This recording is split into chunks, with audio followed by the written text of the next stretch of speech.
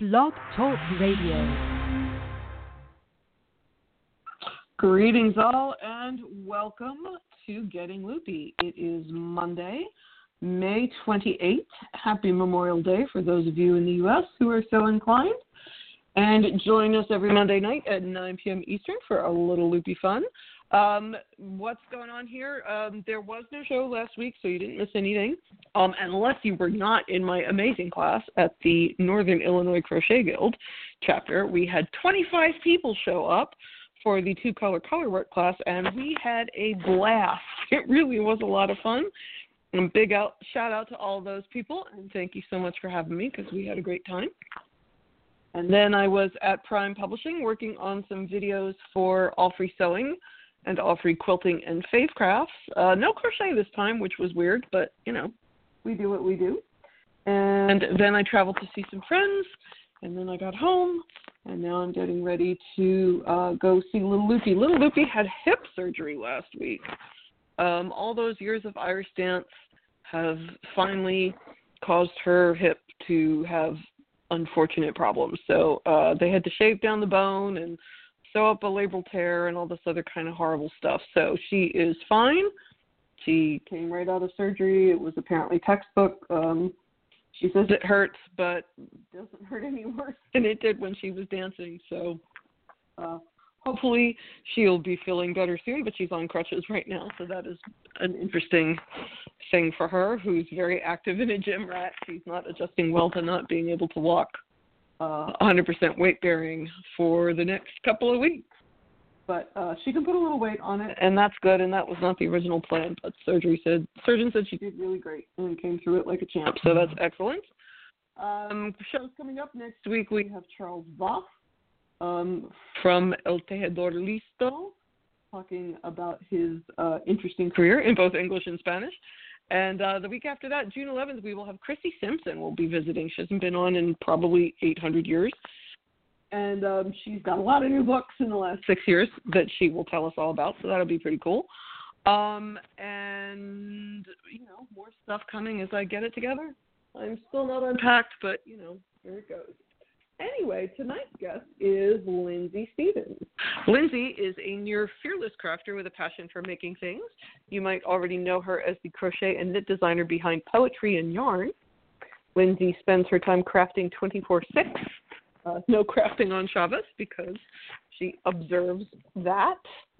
She shares her expertise with her signature wit and humor on her website, www.thelindseylife.com, and that's Lindsey, S-E-Y, and I just killed a bug, which is what that noise was. Lindsey also works as a technical editor for Crochet and Knit Patterns, as a website manager, and is a mom of 2. And I can attest to all of those things because Lindsey is one of my tech editors, and I enjoy working with her. Now that I have killed the scary bug on the wall, let's see if I can get her on the show. Hi. Hello. Hi. Yay. I want to warn everybody, Lindsey's been having sinus issues all week, too, so if she mutes and coughs, she's not leaving us on purpose. No. I always enjoy the first warm day of spring. It's like the week after that when my sinuses are inflamed. That is relatively miserable. But I'm super excited We don't have any pollen down here in North Carolina right now because it's apparently been raining for the whole week that I was gone, and I looked at the weather app and it's supposed to rain until I go to New York on Friday, so apparently the rain's keeping all the pollen down, so knock wood, I haven't been having any problems. See, I should just be down there with you, and that would solve so many issues. Yes, I need somebody to come in. And, the thing with all this travel is that I have not unpacked squat. There's just boxes everywhere, and it's terrifying. And I've been trying to do that thing where, every time I leave a room, I grab something and put it away. But the problem, of course, is that I don't know where away should be half of the time. Well, I moved up here to Connecticut from Texas back in 2007, and I think there's still probably a box or two that have original items that have yet to be unpacked. I think what I'll do next time is I'll put one yarn from my stash in every single box, and that would like encourage me to get through the unpacking, because I will be like, where's that one ball of, fingering weight cashmere or whatever. Well, I did post on Instagram, which is Hooked #4 Life LLC, for those of you who are so inclined. I did post on there. I had used balls of yarn, Burnett Softy Chunky, as a matter of fact, to pack my wine glasses, because I had one of those divided boxes, and those balls of yarn just fit very neatly in the top. Kept on, didn't break a single. So what is going on in your knit and crochet life, Miss Lindsey? Oh, well, a little of this, a little of that. Question for you. Yes. So I've got, let's see, in the design world, I've got the first project I can't talk about. I've got the second project I probably shouldn't talk about. This is how design work works, unfortunately. Sadly. But let me ask you the traditional first getting loopy question, which is, when did you learn to crochet, and who was it that taught you? Okay. So it's kind of a two-part answer. My grandmother tried to teach me how to crochet, and she was like, come over here, let me show you something. And she showed me how to do a chain stitch. And I was like doing chains, and she, was obviously from an older generation, and she said, now watch this. And she did some stuff, and all of a sudden there was a flower. And I was incredibly confused. So I went home, and I just continued chaining. And I couldn't figure out what you did with these long chains that would eventually result in a blanket. But that's because, I'm not sure that she necessarily had the terms like this is a double crochet, this is a slip stitch, you're going to chain 3, double crochet.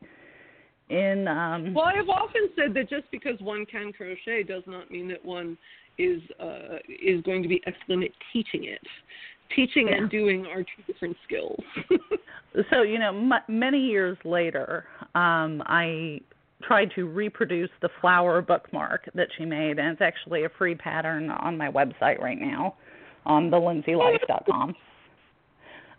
Lindsey. Yes, Lindsey with an E, I tell you. So after that, fast forward, and I had tried to teach myself to knit, and I tried to teach myself to knit with this like really roughly boucle yarn, and that was a disaster. Yep. And my step-niece was visiting us, and at the time my husband and I were totally into Law & Order, so we were like binge-watching Law & Order all day long. Mm. So she was crocheting while we were watching all these Law & Order episodes. And she never had more than 3 loops at any one time to deal with. And I was like, man, this is awesome. I have got to figure this out. So I ended up picking up a book, and I am primarily a self-taught crocheter. And I just kind of followed the steps on the book, and I made a bunch of mistakes, and I figured out what I did wrong, and I went back and I did it right. And I've been crocheting ever since. Well, that's very cool. And then how did you make the segue into technical editing? Because I know, but our listeners do not, that your educational background is in math. Is that right? Yes, I am actually, at least for the next month, am a certified math teacher in the state of Texas, which doesn't help much when I live in Connecticut, but details. This is what happens when you move. Right. So my formal training and education was as a math teacher, and I really loved all the mathematical parts of crochet patterns and design. And someone came along, and they're like, hey, I know you're a math person. I know you crochet. Do you tech edit? And I'm like, oh, no, I don't tech edit. And then, the second person came along, and she's like, hey, do you tech edit? And I'm like, no, I don't tech edit. And by the time the fourth or fifth person asked, I'm like, maybe I should look into this and see what it's all about. And it just seemed to wind up being a very good fit. Well, it sounds perfect to me because with your math background and also the fact that you've learned from a book, I think it gives you an idea what needs to be said, because we all sort of have different ideas about what has to be in the pattern and what doesn't. I think that may give you a little bonus on what should be in the pattern and what shouldn't be in the pattern. Now, do you enjoy the tech editing? Go ahead. Finish your thought. I was going to say that I've noticed a really big difference between the amount of kind of explanatory information that you get on, like, indie patterns and patterns you might find online on websites, and between patterns that you're typically going to find, in magazines and in books. And I think the patterns that I see on websites and that I see being indie published are generally a lot heavier on explanations and hand-holding, which in some ways is good. And, it depends on who your market is and who you're looking. I was just going to say it depends, because sometimes I get people that say, I wish there were more tutorials and photos and hand-holding in this, and some people I know how to hook, get to the stupid point. And it's interesting that you should say that, because when I was teaching how to be a designer classes, Lindsey was actually one of my first students. So I'm very excited for that reason to have her on the show. But, the thing that I kept saying that actually doesn't matter a darn anymore was, you got to have the pattern be 2 or 3 pages long, because you don't want your print costs to go through the ceiling. I think that because people don't have to pay for printing, they think that a 20-page pattern is a good idea. And I maybe there's a market for that. It's certainly not me. If it takes you more than 3 pages to write a pattern, I feel like you're doing something wrong. But that's for me as a crocheter. Yeah, so for me as a crocheter, I'm going to lean towards patterns that are a bit shorter. Like, I had a friend who was very excited about a pattern once, and she was like, we should both make this together. And I was like, okay. And she's like, the pattern's great. It's like 80 pages. And I'm like, oh, God, no. That just scared me away. I prefer kind of a more concise pattern and then helpful explanatory material, like on the side or at the end or the beginning if I need to refer to that. Whereas there are a lot of patterns nowadays that put the whole step-by-step pieces into the text of the pattern itself, which I'm not saying is a bad thing, because there are a lot of people out there who do not live close to a yarn store that will teach them how to crochet, and they do not get to go and take your awesome classes at different, national events. So, there definitely is a place and a need for that, but I think once you're a more confident crocheter, it's nice to have things that are a little more compact. Well, that was certainly a very gracious way of putting that. The other thing that I wonder about with the hand-holding, and this is just me talking, is how do you learn to do anything else if you have convinced yourself that the only way you can do a pattern is if it has, a for dummies sort of feel to it? I think, I know a lot of crocheters that don't read patterns that they learned the way you did from your grandmother, and they never did learn how to read patterns, and that they can be a little off-putting. But I always wonder that people that have learned on the 20-page patterns have not learned enough skills to then go and do something else, because they learned how to read that one pattern, not how to read patterns in general. Or am I a snob? No, I see what you're saying. I think that can come down more to the personality of the person, and I hate to say it's almost a self-esteem issue. One of the things, and this is going back to my math teacher background, that I learned about is the concept of a paralyzed perfectionist. And this actually comes up when they're teaching science to girls quite a lot. because science is a lot of you try something, it blows up, sometimes literally, and then you have to go back and try again. And girls, and consequently now we're talking women who are learning to crochet, can be very hesitant to try something if they're not sure that it's really going to work out. And I think the more detailed patterns that have the step-by-step photos for every little part give you that assurance, but at some point you have to be willing to like take the leap and say, I'm going to try something, and if it doesn't work, that doesn't mean it was a waste of time. I still learn. That's a really interesting point. And I still I process. think that's fascinating. Well, thank you. No, but I kind of came to this conclusion after dealing with the number of projects I started and never finished. Mm-hmm. And there was like this very wise woman in my local knit and crochet group who said, you know, it's not a mark of failure. That project was there when you needed it. It gave you the enjoyment you had in it. And now you're ready to move on.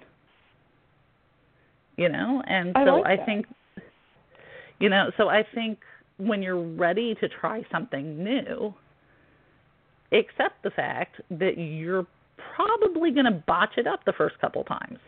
But that's okay, because that's part of the process. The problem is not trying something new and failing. The problem is stopping when you fail and not trying again and not continuing on. Well, wow, that was a lot deeper than I expected for a crochet podcast. I'm sorry. I sound like, so my husband would tell you that I'm very fond of like the self-help pop psychology books. So. I know, but that's really cool, and it is. I mean, not just science. It is interesting how many people that will put the effort into coming to an expensive class of mine and then freak themselves out. And, you know, I'm sorry I don't get it. I'm sorry I don't get it. I'm sorry I don't get it. And I will say, if you got it, you wouldn't have paid for the class. And I'd starve to death because I wouldn't have a job. So it's okay that you don't get it while you're here, because you came here to learn how to get it. You know? Yeah, you know, I've told my math students that. I'm like, if you understood everything the first time, I would not have a job. We would just hand you the textbook and walk away. You know, I am here because it is expected that you will not get it. But with crochet, I have been truly inspired by some of my students. I teach crochet and knitting locally at my local yarn store, New England Yarn and Spindle, and also at some senior centers locally. And I've had a student at a senior center who really had trouble with the single crochet stitch, but she stuck with it, and she stuck with it, and she was going to keep at it until she had it. And it took her a long, long time, but she had it, and then she just took off with it. Like, she was making, you know, her own bags and her own purses and everything, but it was because she didn't let that initial hurdle get her down. Which is very cool. But and then I wonder, you know, we talk a lot about the difference between project stitchers and process stitchers. I wonder if the process stitchers are more likely to stick to it, because even if it's frustrating and it's not doing what they wanted and they're not getting the result they necessarily wanted, it's the action of creating that's making them stick to it anyway. So, you know, I think of designers, some designers as being organic designers and some designers as being more structured designers. So because I come from a math background, like, I want things to be symmetrical. I do too, and I have no math background, but this is why Mary Beth can't freeform. It's because as soon as I put something on the right hand, I need to put the exact same thing on the left hand, and if I don't, it makes me twitch. Yeah, I have this friend who's excellent at crazy quilting, and she's like, oh, you just go with it. And I'm like, I can't. I just can't do that. Like, I need a plan. But as a technical editor, I see patterns coming in, and I can kind of tell, okay, this is someone who more organically designs. And this is a pattern by someone who just kind of goes with it. But that's another part of personality that I saw early on in my local knit and crochet group. When you're working a pattern, eventually you will do something wrong. And you will usually realize it 10 rows later. So the question is, what do you do? Design modification. She says that's how people start designing, is because they've changed the pattern. And it's better, they feel like it's better to go with that and continue to change things up than to rip out and start over again. So Doris always says that's how people start designing, is they have changed a pattern and they're not quite sure how to get out of it. Definitely. So, there are different personality types, and some people are very much going to rip out those 10 rows to fix that one mistake, and other people are just going to do an extra decrease to get back to the stitch count they need. I noticed that in teaching, too. There are people that will rip back to the very start 52 times because they're not going to leave with a swatch with a mistake because they feel like. But sometimes, too, I think that's a matter of how people learn. Sometimes people feel like they can't leave with a mistake because they have to make sure that they get it in their brains. But alternatively, there are people like, okay, it's wrong. I understand why it's wrong. I get the mechanics of what I'm supposed to be doing, so I'm just going to chunk an extra decrease in there and catch up later. So I think that happens with students as well. There's some people that work in one manner and some people that work in another, and possibly never the twain shall meet, Yeah, there's a lot of muscle memory involved in crochet. And you're basically, especially when you're first learning something, you're kind of training your hands to do something that they haven't had to do before. And so the analogy I've always used is it's like when you're learning to drive and you have to back out of the parking space. And as like a 16-year-old with a learner's permit, backing out of the parking space is like a 10-minute full concentration ordeal. Now that I've been driving for so many years, I can back out in 2 minutes while yelling at one kid and taking care of something else. And it's a more automatic process. And so that's it with crochet. And also, learning is repetition. You just have to keep at it and keep going and keep practicing, and that's how you learn. Sure, but those of us that are project people rather than process people, boy, we want a thing. We want there to be a thing at the end of all this aggravation. So that's why the good Lord created chunky yarn and coffee cup cozies, because you can whip those out like nobody's business. Speaking of design aesthetic, do you feel like you have a particular métier? Is there something that you're more well known for, something that you may think you're better at than other things? Are you a garment person, or what makes your design work tick? So with my design work, I've had some people describe my designs as lacy and airy. And I've had another person actually say, what the great thing is about you is that you kind of do a little bit of everything.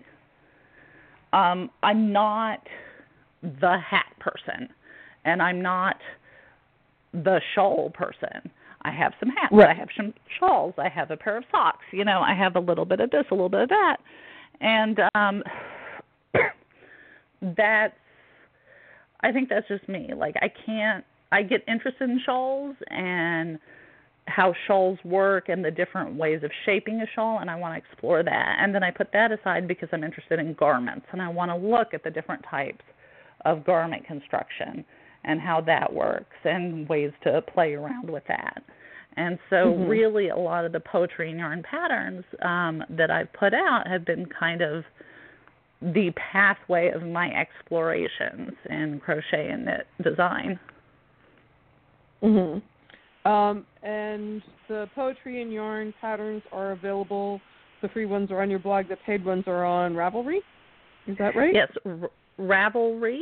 I've got a designer page, which actually, if you go to the lindseylife.com, there's a link in the header bar to my Ravelry designer page. And if you go to poetryandyarn.com, it will take you to the page on my website about poetry and yarn and those patterns. And then what caused you to why are you rebranding? What caused you to change? I mean, you haven't gotten rid of Poetry and Yarn, but what turned Poetry and Yarn into the Lindsey Life? So it was a combination of a couple different things. The first part was I was starting to explore things like sewing and paper crafting and things that just kind of fell outside the realm of yarn. And so I wanted to be able to kind of encompass that in my website and in the stuff I can share with people. From the beginning, people were always like, why do you call it Poetry and Yarn? It should have been like Lindsey's Designs or Lindsey Stephens Designs. And I'm like, do you know how many different ways there are to spell Lindsey Stephens? If I had to have... I didn't even think of that, but Stephens can be just as horrible as Lindsey so far as alternative spellings go. Yeah, I remember sitting with Andy Graves at a CGOA meeting once, and she was like, why are you like, Lindsey Stephens Designs? I'm like, because I'd have to buy 6 different URL addresses to catch all the possible misspellings of my name. That makes perfect sense to me. And even then, it would... even then it wouldn't work. And I also think the Lindsey Poetry and Yarn is very much crochet and knit.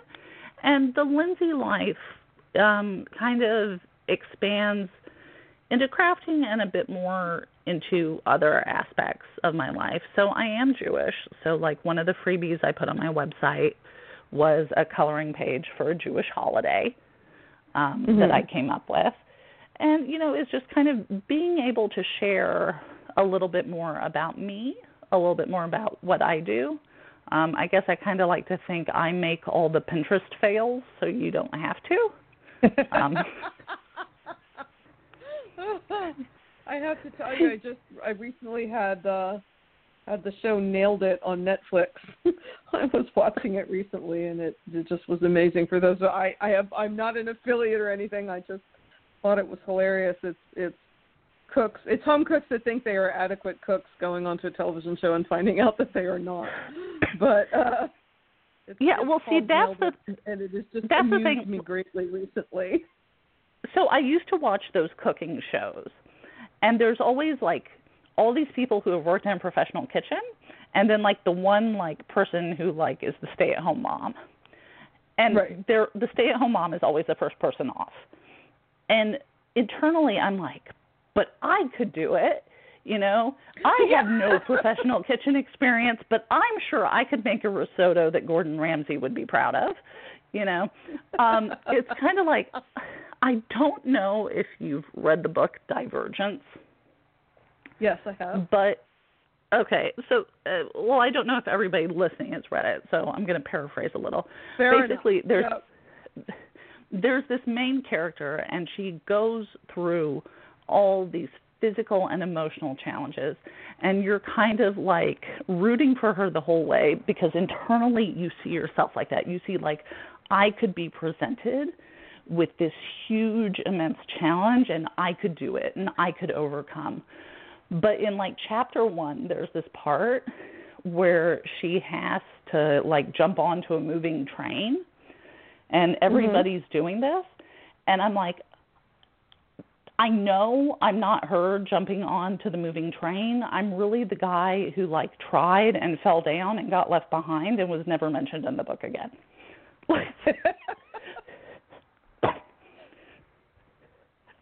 It's like, I will be the one with the broken ankle going, wait for me.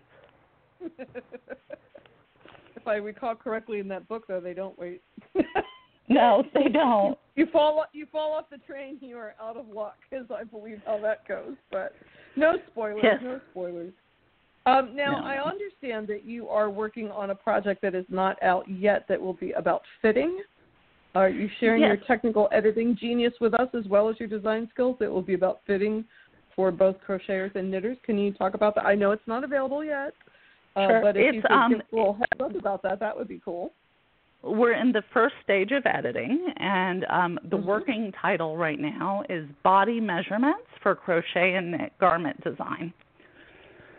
And one of the things When I first started designing garments, I realized that there was all this stuff that I had no clue about. Some people come to garment design with crochet and knitting with like a wonderful background. Like I know you were in like professional costume design, and right. And so consequently, like you know of gussets and neckline shaping and like all these things. But I think there are a lot of people who maybe haven't taken the sewing route first, and they've got these great garment ideas, but learning how to fit your idea to a human body and to human bodies in different sizes is something that takes a bit of knowledge and understanding, because it's not just the bust or the chest measurement that you have to look at. There's a whole laundry list of measurements that matter and that you have to take into account. And, when I was starting out as a crocheter and I really wanted to learn about this stuff, there wasn't a lot available for crocheters. And I would say to some extent there still isn't, and particularly if you want to get into extended size ranges, because, I talked about this when the Curvy Girl crochet book came out. I wound up making up all those sizes on my own, but I bought ready-to-wear. I bought ready-to-wear patterns and extrapolated the plus sizing from there, because a lot of people, frankly, even in garments until they learn better, but people are taught to, make a size 8 and grade up from there. Well, that's fun and games to a certain extent, but it doesn't work for everything every time, and it particularly does not work on the plus size or, the alternative, the tiny sizes. None of that really works if you just sort of make an 8 and punch. You know? And a lot of us are confident at making garments for the size that we are, because we've had to deal with that at one point or another. Mm-hmm. But, and maybe not so much on the extensions.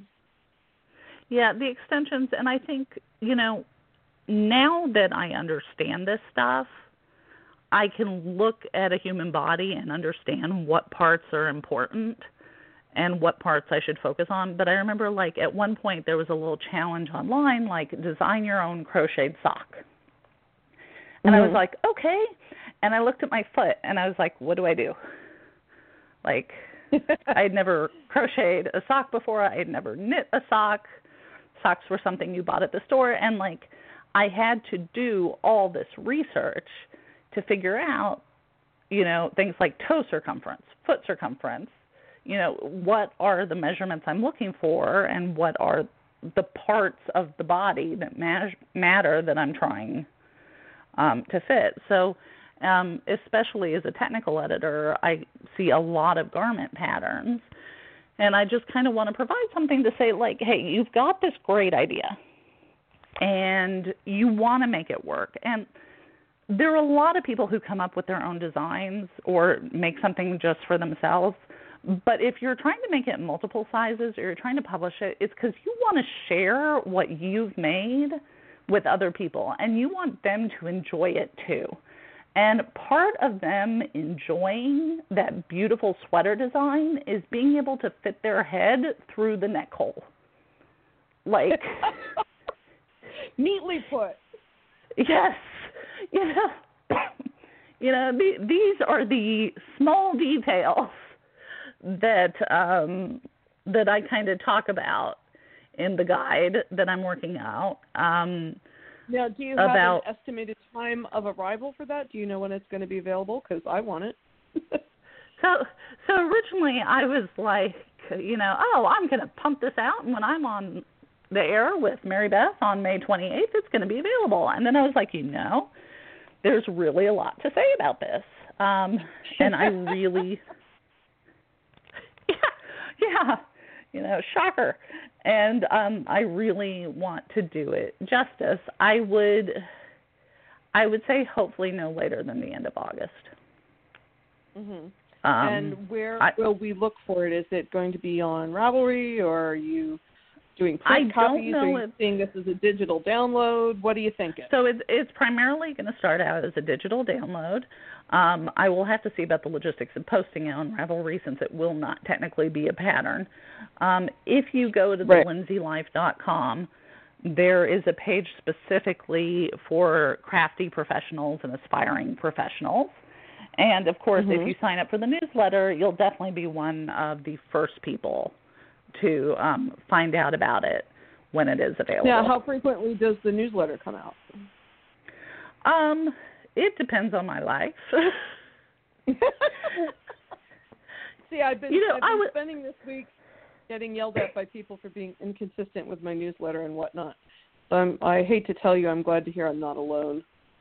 No, you are not alone. Also, my newsletter is the only thing that is currently GDPR compliant. Oh, God. It's the only thing I could figure out. Yes, so we can thank the European Union and their GDPR personal data regulations that they've come out with for the fact that every newsletter that you are subscribed to ever has probably sent you an email in the past week asking you. For those of you that are on the newsletter for Love Knitting, the last two were like, and another GDPR newsletter because we have to. You know, they weren't even pretending that there was anything in there other than, we have to send this out so we don't get in trouble. So I actually sent out the email, and it was one of the things I feel so stupid sending this out. I'm like, there are new regulations in the European Union. That's not the stupid part. That's perfectly normal and acceptable, and I actually think that, in theory, they're a good idea. I'm sure you thought when you signed up for my newsletter that you were giving me permission to use your email address to send you my newsletter.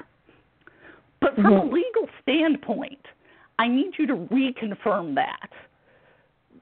Because apparently filling out the newsletter sign-up form wasn't sufficient. Well, I'm losing my mind over the whole thing. Don't tell anybody. I don't want to get in trouble. I'm still trying to fiddle around with what needs to be done and what doesn't need to be done. But I understand there was $8-something billion worth of lawsuits filed last week for Google and Facebook. So I'm thinking it's going to take a little while until they get to me anyway. Well, I don't have $8.6 billion. Yeah.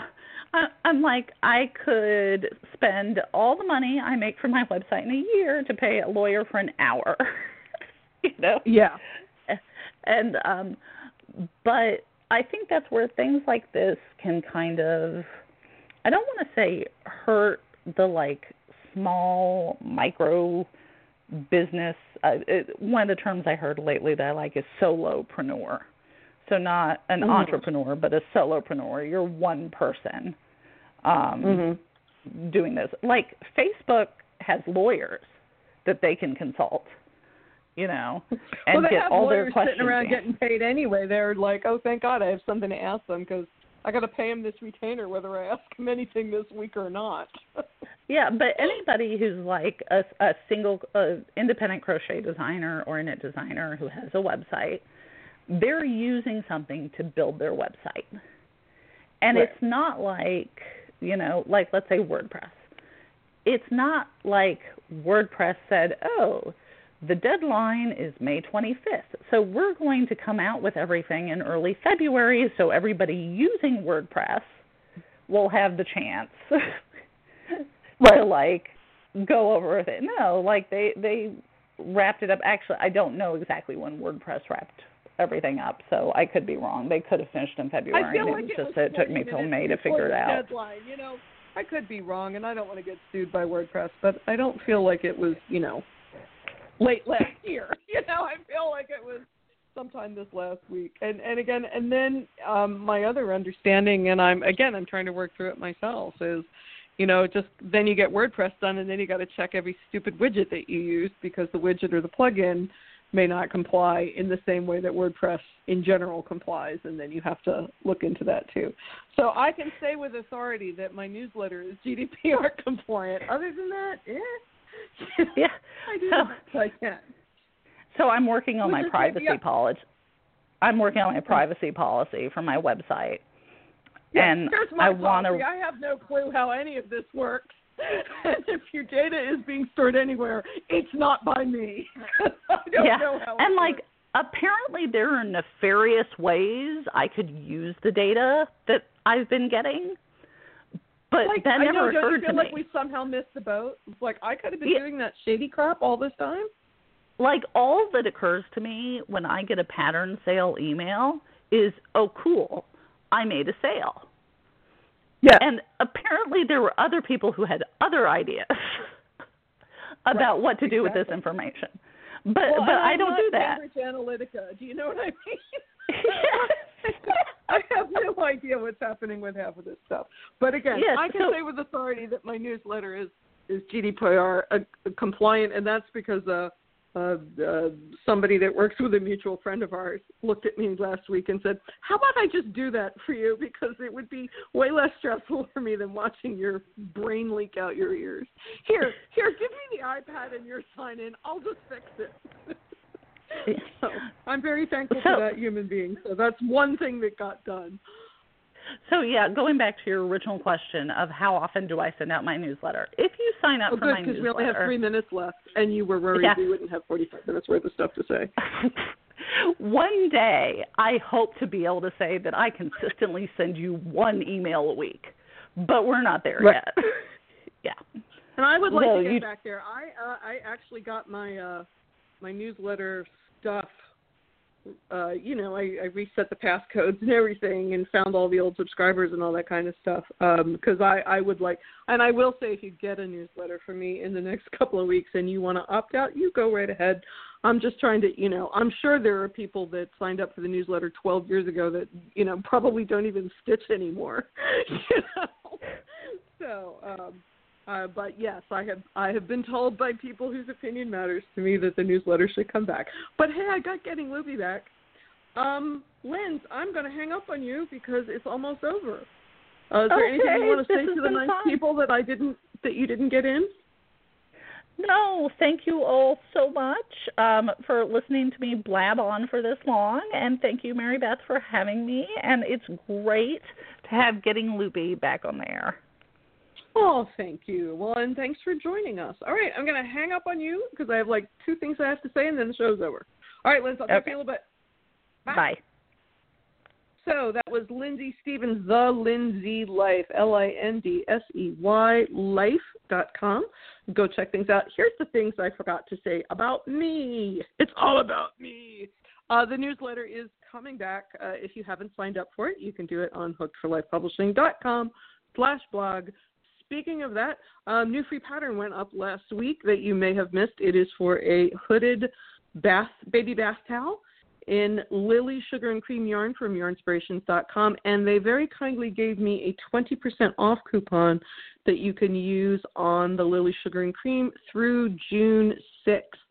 So if you're listening to this episode in real time, or you're listening to it this week, and you want to get 20% off Lily Sugar and Cream, click over to the blog, and then click wherever it's highlighted that it says Lily Sugar and Cream, and use the code HookedLily20, and that runs through June 6, 2018. But it's a cute little pattern. It was in I Like Crochet originally. There's also a little newborn hat on there. There's some new free stuff up there since the last time you looked. I would also like to grovel a little bit. Back in the olden days, a lot of you guys did your Amazon shopping through the Amazon ad on gettingloopy.com to help support the podcast. The Amazon ad is back. It is on, of course, hookedforlifepublishing.com/blog. Once again, if you click on the Amazon ad, it doesn't matter what you buy. You don't have to click on the Amazon ad on the blog and purchase, what was in the ad. But if you are a regular Amazon purchaser and would like to support the podcast, I would be eternally grateful if you would go to the blog, click on Amazon, and then do your shopping. It costs you nothing but time, and the commission that is earned comes back here to keep the lights on at Getting Loopy, and I would really appreciate it. A lot of you guys were really great about doing that in the olden days, and it helped out. And so if anybody is so inclined to do that again, I would be eternally grateful. I'm going to hang up because it's just about out of time. Don't forget Charles Voss next week. also a knit and crochet designer and tech editor, and another dear friend and somebody I'm excited to share his opinion with you. And the week after that, we have prolific author, and wonderful designer Christy Simpson, and with more guests coming up later. So thanks so much for joining us. Oh, and we'll be back on iTunes next week. So if you're listening to this organically and you want to get it on iTunes, or you want to tell your friends to get it on iTunes, I have finally figured out the paperwork, and I put it in today. So hopefully by next week we will be back on the iTunes RSS feed. So I'm trying to get us back the way we belong. Thanks so much for joining us as always. I look forward to seeing you guys next week. Good night.